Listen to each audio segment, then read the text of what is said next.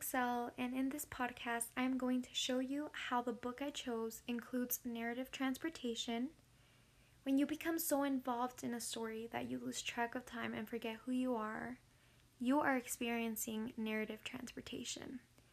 This narrative transportation has three elements. One consists of empathy with the characters, identification with the characters, and vivid imagery.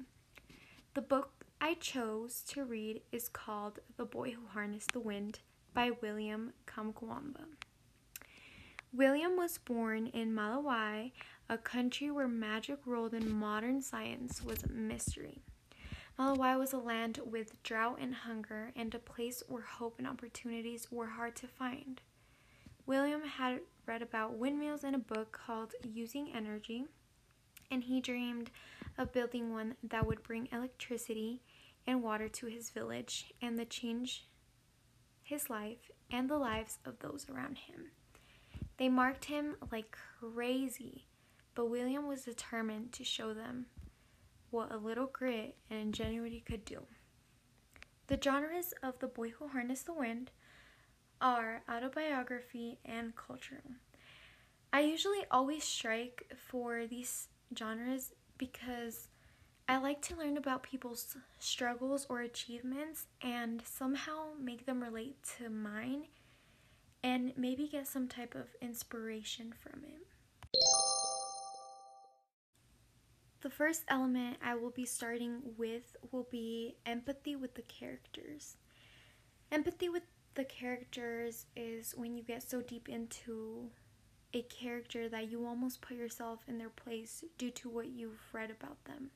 The character I got so deep into was the protagonist, which is William, and a quote that made me feel this type of empathy towards William was, "Think of your dreams and ideas as tiny miracle machines inside you that no one can touch. The more faith you put into them, the bigger they get, until one day they will rise up and take you with them." And this was on page 235. I love this quote from William because he was a person who was very mocked, and he was technically told he wasn't good enough because the people in his town believed in the magic. They didn't believe in the science, and William was the opposite. He is why he stood out to me, because as a small village, I would assume that all the people living inside of that village have all the similar beliefs, but he didn't. And while all these people were mocking him about the ridiculous idea of building a windmill out of strips of pipe, a rusty car and bicycle parts, and blue gum trees, he didn't let that affect him and still was determined to build it. For him to have that strength to prove everyone wrong is very fascinating and prominent to see. Next is the identity with characters.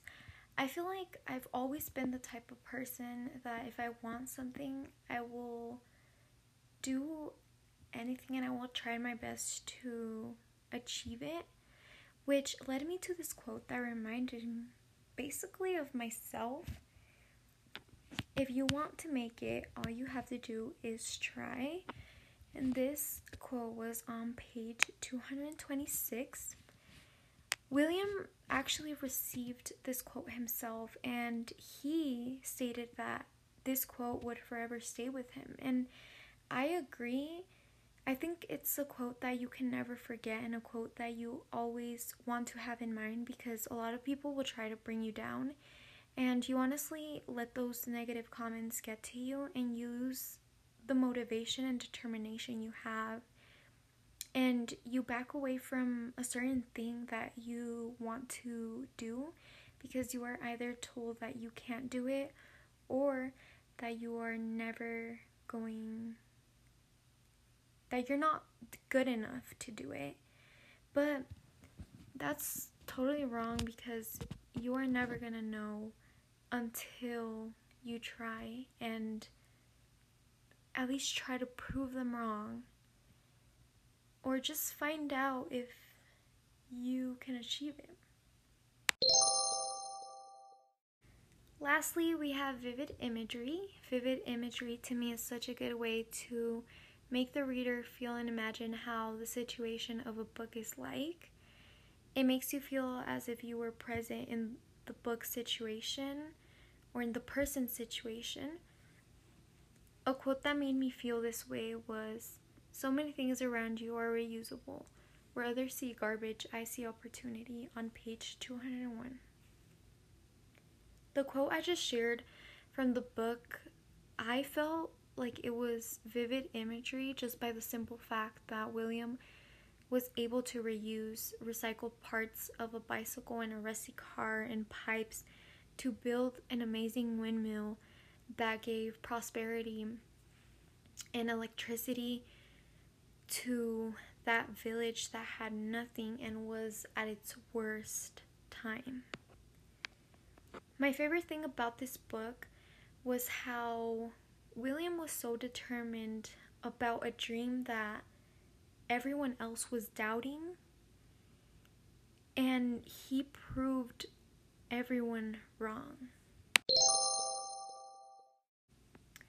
I wanted to share one of my absolutely top favorite quotes from The Boy Who Harnessed the Wind, which is, I remembered a parable that Jesus told the disciples, the one about the sower of seeds.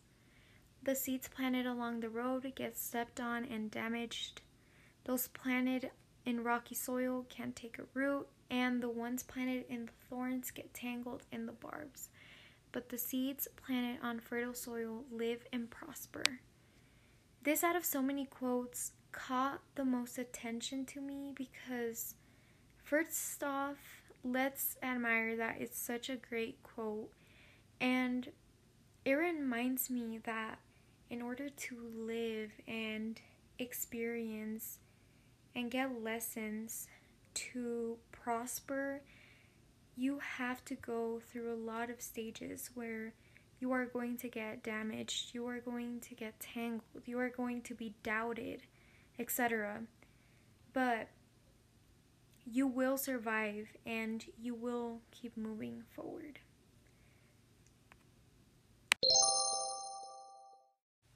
We've finally gotten to the end of this podcast. I hope that you got a little perspective on William's life and his struggles and achievements that led to prosperity for him and his village. I hope that you guys got something from this. Thank you for listening. Until next time.